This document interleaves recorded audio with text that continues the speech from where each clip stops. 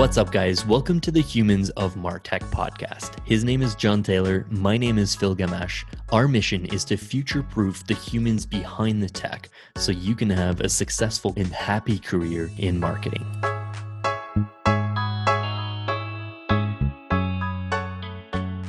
Okay, here we are, the end of the Martech saga on Lifecycle. It's the end. JT, this has been fun. Yeah, this is an experiment for us doing a five episode journey on one topic. We wanted to end on a lighter note and integrate some of the experiences that I've had and Phil's had in both our consulting and our in-house careers. So here's today's main takeaway. Every MOPS and CRM needs a life cycle in some form or other. You can't escape having to deploy this at some point in your career if you're in the operations side. However, you cannot make life cycle work long term if you do not partner with your sales team. And this means not dictating to them, not just simply training them, not getting buy-in. You've got to partner with your sales team, right? You got to have conversations with them to make this work. And one of the big things that I've seen in my career is over-engineering life cycle and underthinking the sales component. So in this episode, we're going to unpack some of that. There's a little bit of humor in this episode, so let's dive in. Let's dive in, JT. I don't know if you're cool with this, but I'll start off with a bit of an anecdote, like on my personal or I guess professional career. So one of the first times that I've dealt with rolling out a lead scoring program was very early in my career. I was a young marketer, fresh grad basically, and like I had just taken this webinar in Pardot about how to roll out lead scoring and like what negative scores to give, like scoring decay over time. Like I put on my hat about like becoming this expert in lead scoring and talked to my boss about it. And, I had buy-in from the marketing team and, I hadn't involved the sales team at all so far in the process. And I was pitching this to the leadership team and they gave me thumbs up. And then I was presenting it to the sales team as kind of like the final part of the project. And I almost got laughed out of the room. Like folks were just like, I was working with like very, I wouldn't say like old school sales reps, but like sales reps that have been crushing it for like 20 odd years in their careers, right? So they're sitting there like doing what they usually do and crushing it for the business. And then this kid from university comes in and starts telling them that like they need to only focus on leads that have this specific number next to them. So I was laughed out of the room and it never really kind of worked after that, like having the lead scoring system set up as this idea that came from marketing and marketing was trying to like push this down into sales.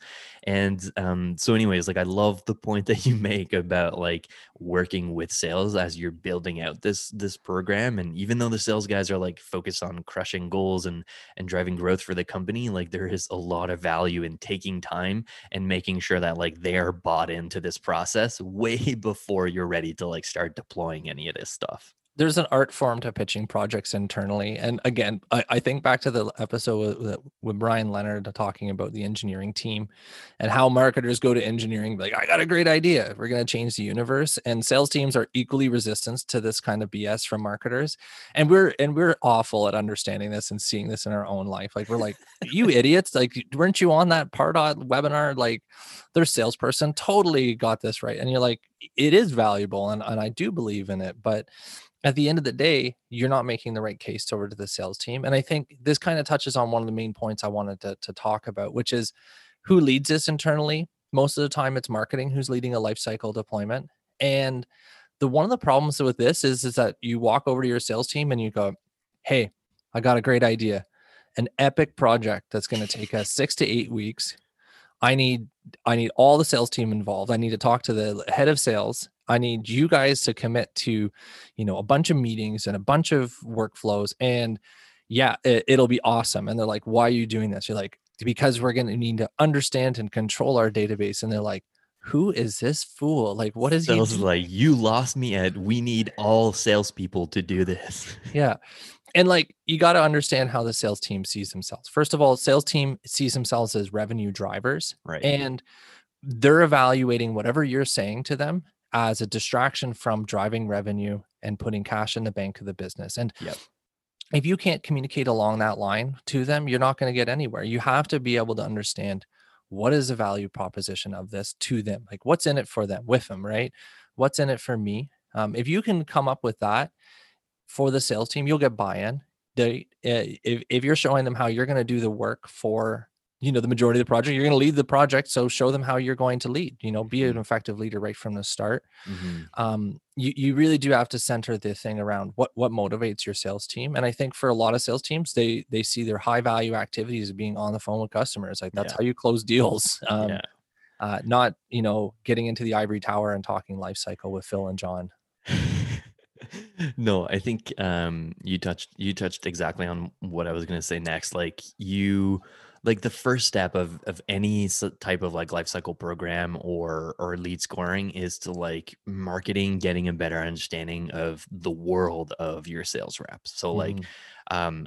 I think that like one of the ways so like I've that my anecdote is like the first time that I've done this. So like the most recent time that I've done this was a lot better process. And I started everything off with a conversation with sales, and not even like the head of sales or like the sales manager. I'm talking about the frontline guys, like Mhm. spending time like shadowing calls, or just like if you're in an office in post COVID world, like actually shadowing those sales reps, and like if they're cool with it, like jumping in on their calls, like looking at what emails are doing, like how does the day look like on a normal day for your sales rep. And like I like starting off with that activity because it really like creates this sense of empathy that marketing has for sales. Yeah. The sales rep, like it doesn't just get to say like, oh, this doesn't make sense because you don't understand my world. Like, oh, okay, wait a second. Like I'll take time to understand what the marketer is trying to do here, because he took time to understand like what my world is like.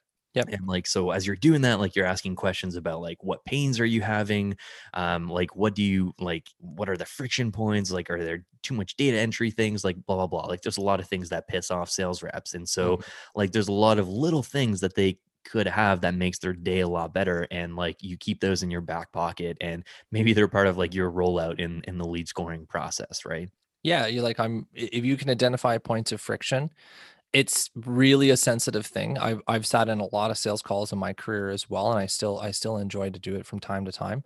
um you know s- you got to be careful with sitting in with your sales team. Like it's tempting sometimes. Like I remember sitting in on a sales call, and the sales rep in question talked like 98% of the time on the call, and I was like, oh my goodness, I can't believe this is happening. Like it was a brutal demo, and I had to keep my mouth shut and just move on. Like it does me no good to reach into the sales process too much. So you've got to balance like that like, ratting on them and saying like, oh god, they're terrible.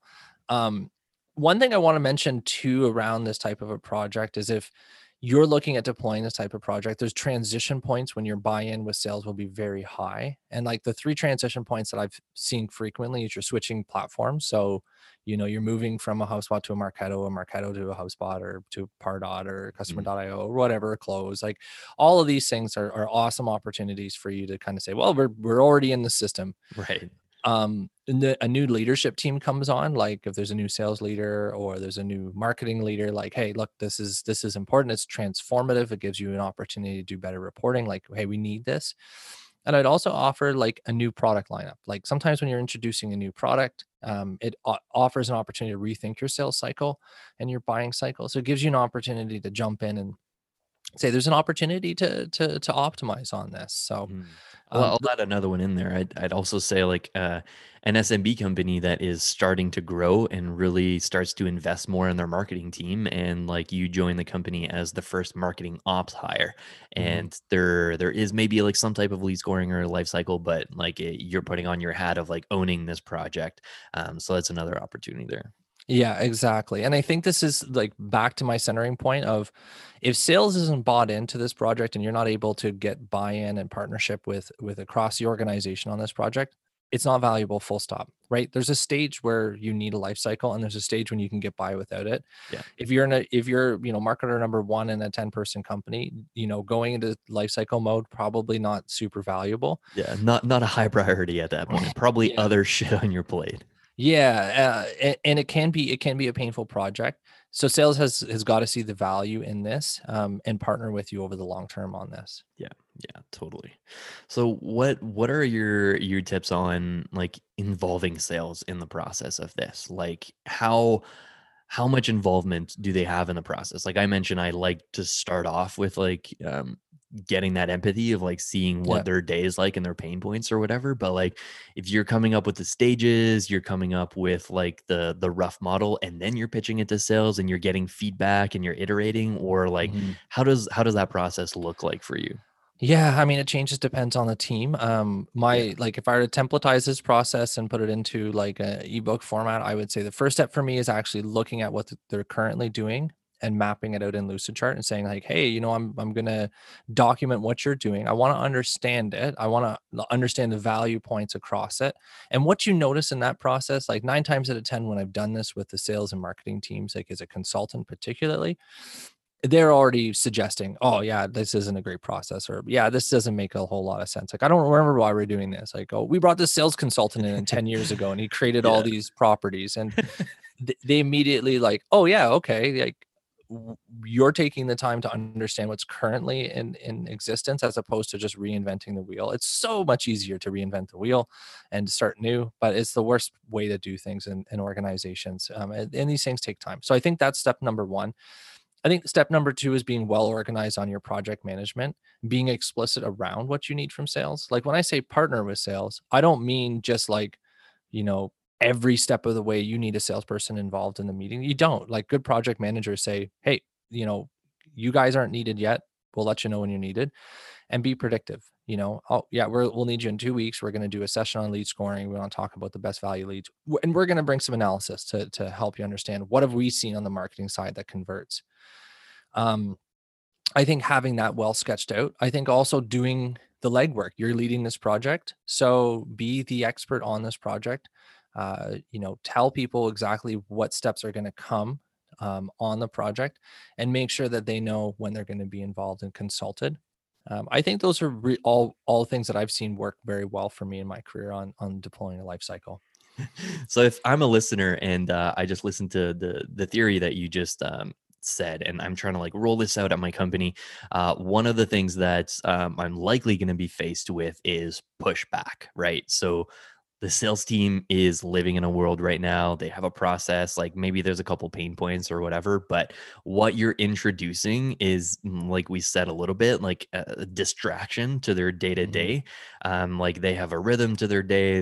They have leads to follow up with, and so like you're introducing friction in that sense. So like you're gonna be faced with pushback Yep. from sales. Maybe not from everyone on the sales team. Like some of them might be like, yes, please, like thank God, I needed this. I was asking for this for a long time, but Mhm. that's probably in the minority of your group of sales, right? Like they have the quota to hit and they have the mandate, and they're just like, yeah, like I don't have a ton of time to do this. Like, what is this process? Are you Yep. asking more of my time, whatever? So, how, or maybe we can talk about like some of the rabbit holes that we've had to go through with some of the pushback, or kind Yeah. of like going off the rails a little bit. Well, and I would say, like, to answer your question, like, if you're facing resistance, and oftentimes, like, as a consultant, somebody's already paid me to come in to do this, so they've already dealt with some of this. Internally, when I've faced friction on this, is I come back with a report, right? And I show, here's the art of the possible. Why are we doing life cycle? So I can understand where my MQLs come from. I can understand the probability of an MQL closing, so that I can determine pipeline by campaign, right?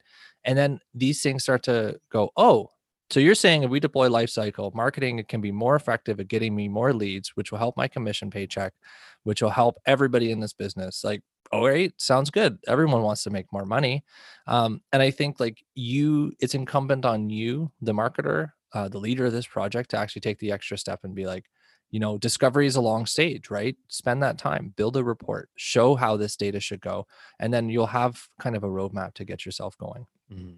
Yeah, the art of the possible is a nice thing to kind of introduce as part of the process. Like it should be part of the early discussions with Mhm. sales. Like, yes, there's going to be a bit of work involved on your team to kind of like set this up with us, but like this is our end game. Like this is what we're trying to build, and this is how easier your life is once the art of the possible is like in place. So, and then what I'll say is actually where this thing goes off the rails is about the midpoint or just after deployment. And so I've got so many examples of shit marketers do to salespeople. And this is all like you got buy-in, you're like, oh man, on King of the World. And then you're like, yeah, I've got some ideas. And that's what like famous last words for us marketers, right? Like, oh, I got an idea. Like we got to automate everything. So I'm going to give you guys some examples of things that I've seen and go off the roads. And my personal favorite is taking your a place I like to call Alert City. Okay, so you take your reps to Alert City, and you're like, you know what, these reps, what they really need in their CRM is more alerts. They need like as many alerts as possible. Like a new lead comes in, it's like boom, established band, budget, authority, need, timing. It's like no no rep has ever needed to establish budget, and if they do, they need to be fired. You know, a lead like breeze on your pricing page, and next thing you know, it's like 10 alerts. Like you go into some of these instances, and I've seen this in my consulting career, and you're like, you look at the alerts in the alert tab, and there's like, how many alerts are there per rep? There's like 58,000. And you're like, whoa, no wonder these guys are never going to open their tasks in alerts, because, you know, they're a member of Alert City. So don't do that. Yeah, Alert City and like Task City as well, like creating tasks in the CRM Oh because yeah. like this person filled out that form. Like what you're doing essentially by creating this like noise of like notifications to sales is you're basically introducing the behavior that like they should ignore that, right? Like Yeah. it's not that important. The first ones kind of come in, they get really used to it, and then like there's just bombardment of like what you call the Alert City, right? Oh So yeah. like folks are My going to pay less and less attention to that shit. Oh, and my favorite is like you take the reps to Alert City, and then they're not checking off their tasks. So you're like, you know what? Screw you. And then you start sending alerts to their manager. And I've seen this before where it's like, you know, 3 days later, you haven't followed up with this lead. Then it's like, I'm sending a message to the director of sales. And then the director of sales ignores that. Then you say, fuck this, I'm sending this to the CEO. And next thing you know, you'll be like, you know, broadcasting this online. It's like, you know, you got to be empathetic towards the salesperson situation. Ask yourself the question. Sometimes salespeople bother. It's irritating to watch. Like, oh man, these guys don't follow anything. But are they closing? Right at the end of the day, salespeople, if they close, they close, and we just kind of accept and deal with it. So don't worry about Alert City. Yeah, let's actually talk about this for a sec. Like let's say that they're not closing or they're not like performing or hitting numbers as well as we can, and we're like maybe 2 or 3 months into deploying a life cycle model, and maybe there's kind of like this like a lot of these bigger teams with like marketing and sales, there's this SLA, like a service line agreement between the two departments. And after this has kind of like been rolled out, there's an understanding that when something happens, marketing is going to do this, and when something happens, when marketing says that this is an MQL and they're passing this over to sales, that sales is going to click on that lead. They're going to change the status to accepted after looking at the details. After the first phone call, they're going to need to add notes on that record. And if there's an opportunity, they need to create an opportunity. They need to create a task to follow up. Like there's a lot of like steps that in terms of this process are part of this SLA. So like let's say that and this has been the case with me in a few times, like let's say you're deploying this lifecycle program and you're like 2 or 3 months into it, and there's a couple of like bad apples on the sales teams that are not following procedures. Like the agreement was that like you're starting with your A leads and you need to follow up with all your A leads. But let's say that like 3 months into this, you're looking at data and you're seeing that like out of the 6 sales reps on the team, 2 of them haven't followed up with like half of their A leads. Yep. How do you handle that process of man. going off the rails there? I mean, this is where hopefully you have a partner in sales that is dealing with these bad apples, because it's not your job to deal with these bad apples. Yeah. You're not going to make a lot of friends by calling these bad apples out either. The whole sales team watches you as you're like, hey, you know, this guy didn't follow up with his A leads, you know, son of a gun. And then everybody on sales is like, what is this guy doing creeping all my leads? Like the number one lesson I've learned in my past on I briefly led a sales team was don't screw with people's leads. Like even if they're leaving them there, you know, organizationally, you've got to address this at a blanket level, yeah, got to have a sales manager, a sales director who's monitoring their team. Any top performing sales team won't put up with multiple months of not hitting quota. Yeah. You'll be on the other side of this. The other flip side is like, how do you get people to actually do all these data entry points? This is one of the classic mistakes that I've seen and I've done, by the way. If you're a salesperson who've worked for me and I've done this to you, I'm sorry.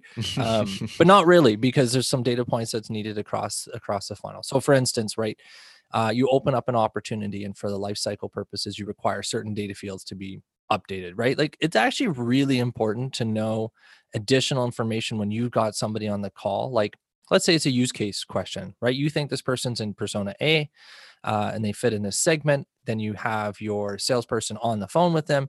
They open up a deal. The deal is a large deal, right? Like, they're not opening a ton of deals every month. And you say, hey, can you add use case or application? I need to know, like, just fill out this text field. Give me a couple words, a blurb on how they're going to use this, because I'm going to use this, reverse engineer this to get more of these types of people for you if they close. And so, like, these kind of micro data points that we're asking of salespeople, like, I have asked salespeople to, just like Alert City, take them to data entryville, where it's like, oh my God, like, what is my job? Is it to fill out and click buttons in HubSpot or Salesforce, or is it to talk to people on the phone? Yeah. So the way that I've dealt with this in the past is either suggesting, or when I was leading a sales team, was to actually say, well, you don't fill out your data, you don't get compensated for it, right? You only get compensated for fully completed deals. And this is like, and I would look through and say, your deal amounts are incorrect. You didn't put the product that was sold. You didn't add, if we asked for ancillary information like use case or application, you didn't fill this out. So it comes off your paycheck. Like, you're not getting compensated for these leads and you won't hit quota. And that is that is like the stick for sure. Pretty motivating. But it's like, this is the new system, right? And sometimes there's a new system that requires a little bit of this work. Now, I have also characterized it the other way, which is, there's a new system, so we're going to do, sales bingo, and we're going to have like easy sales prizes that'll go out for you just literally filling out your data, and to build these types of habits. And, a lot of organizations, and maybe marketers listening now, are like, oh man, salespeople, they're coin operated. Well, they are. I mean, that's their nature, right? That's why people go into sales and become professional salespeople. Right. And you've got to know what motivates your team as well. Again, I've had the luxury of managing a sales team and the marketing team, so I could kind of sit on top of both and make them do things. In theory, I did, at least. But like, having this partnership and having these types of ideas in your head of saying like, hey, what if we have run a sales spiff that's very specific to, hey, we've new life cycle, let's build some habits. Yeah, I like that. That's kind of like an extreme use case. Like, if you know for a fact that like the guys on the sales team are like not following procedures, and it's not like an error, it's just based on either laziness or whatever, right? Like, I would argue that, like, before you get to that stage of like, you're only getting paid if you do all these stages. Like, part of it for me was like understanding, like, once you roll out the lifecycle program, like, you're not just like sitting behind the scenes and waiting to look at the data, and then like you get to like point at people that like aren't doing specific things. Like, you roll out the lifecycle program, and then you sit with each sales rep. Like, you get feedback from each sales rep. And before you go to the sales manager and you say like, hey, sales rep A and B aren't following up with like the right people that we had this SLA as part of, you talk to those people first, right? So like, having that discussion with sales rep A, who isn't following up with all their A leads, it's actually quite often the case where they just didn't follow instructions, or you didn't communicate the right instructions, and like they were looking at the wrong lead list, or they were creating the wrong filter, or like they were starting off in a different view or whatever. Like, it's usually a mistake that you can kind of correct right off the bat. It's not always the case, right? Like, it might be a situation where the sales rep is just like, nah, like, I'm not willing to do that because I need to do this and do that and do this. And so this like presents still a really good piece of feedback for you, because we mentioned like there's a good reason to not automate everything, obviously, when you're trying to like do qualification. But there's a lot to be said in the automation process of marketing, making it as easy as possible for the sales team from a data entry perspective, right? Like, not to get into like the specific discussions about like CRM comparisons, but like, Salesforce is tricky. You need to have consultants on board and like multiple third parties to automate a lot of that data entry. Like most of the Salesforce customers I've seen are like, there's a lot of that ask up front, right? Like there, Yep. but there's a lot of easier CRMs out there, and like not to pitch like Close, but like Close makes data entry way easier for sales reps. Like it's less about like instructing the system on like where a deal is or like what is happening, and it's more of like this hands-off CRM where like you focus on calling, you focus on emailing, and as you're progressing leads, like the status will change automatically, or like Yeah. call recording will automatically get added to that lead. Like Mhm. there are ways where marketers can make it way easier for sales reps on that, like that data entry perspective. Yeah, and I'm going to backtrack a little bit. You hit upon something that I just want to make a quick point on, which is, in the business world, there should be no big surprises, right? When you deploy lifecycle, if any sales rep is surprised, it's because you failed to train them. And if you train them and they're still surprised, well, okay, then talk to their sales manager and shame them. So I think I think you touched on another point, and this is probably should be our last point on this episode, is like automating the crap out of everything. Like there's so much opportunity like to automate this and automate that. And I've seen this where it's like, you're looking at replies to emails or emails being sent and progressing people to different stages or moving things. Like you've got to have a really light touch on your automation to make this whole thing work. And I liked, your introduction around Close. Like, haven't worked with this system, but there is a lot of things that could be easily automated just by default in this system that in other systems aren't, right? And it's kind of by design. And I think when you're looking at like the types of automation that you do, less is more until it's requested, right? Like don't just go and like auto send emails like, hey, somebody accepts somebody who's an SQL, be like, oh fuck, I'll send them into this nurture stream for you. Every salesperson likes it when marketing does extra communications to customers. Or you like select something from a drop down and then all of a sudden the stages all update. There are Yeah. smart pieces of automation that can be done: data entry, time stamping, campaign information, attribution data. That's all good. But sometimes you do need, like, we still are humans. We still need to actually touch these systems and move people along a journey. Yeah, totally. So lots of opportunities for going off the rails as a marketer who's kind of rolling out life cycle. We've gone through a lot in the past couple of episodes for this Martech saga. So we kind of started off with like the what and the why of life cycle. Why as a marketer you would roll out this program, and like why it's kind of a good opportunity for you to kind of spearhead that as a marketer in your company. And then we touched on in the second episode how to like not overthink life cycle and how to actually implement it. And we followed that with a basic life cycle that actually works and how to implement that in your system. You gave us your formula on how to do that. Then we covered like how to pick in the right scoring model. So we did that in the last episode. What is the difference between predictive lead scoring models and doing kind of like scoring or grading? And then we just finished off with how to work a bit more in line with your sales team as you're deploying this, and how to do this in a way where you're not harming the spirits of folks on the sales side. Yeah, and this is a cool project. I think that a lot of folks who are more onto the operations side of Martech will run into this in some shape or form. So I hope you found the series helpful. There's endless topics on lifecycle that I could riff on all day, but let's leave it here. And if you have any feedback on this saga, did you like the 5-episode mini saga? Is there anything that we would you'd like us to touch on when it comes to lifecycle and operations? Let us know. Thanks for listening, guys. I'll talk to you very soon. Boom. Oh, man. Done.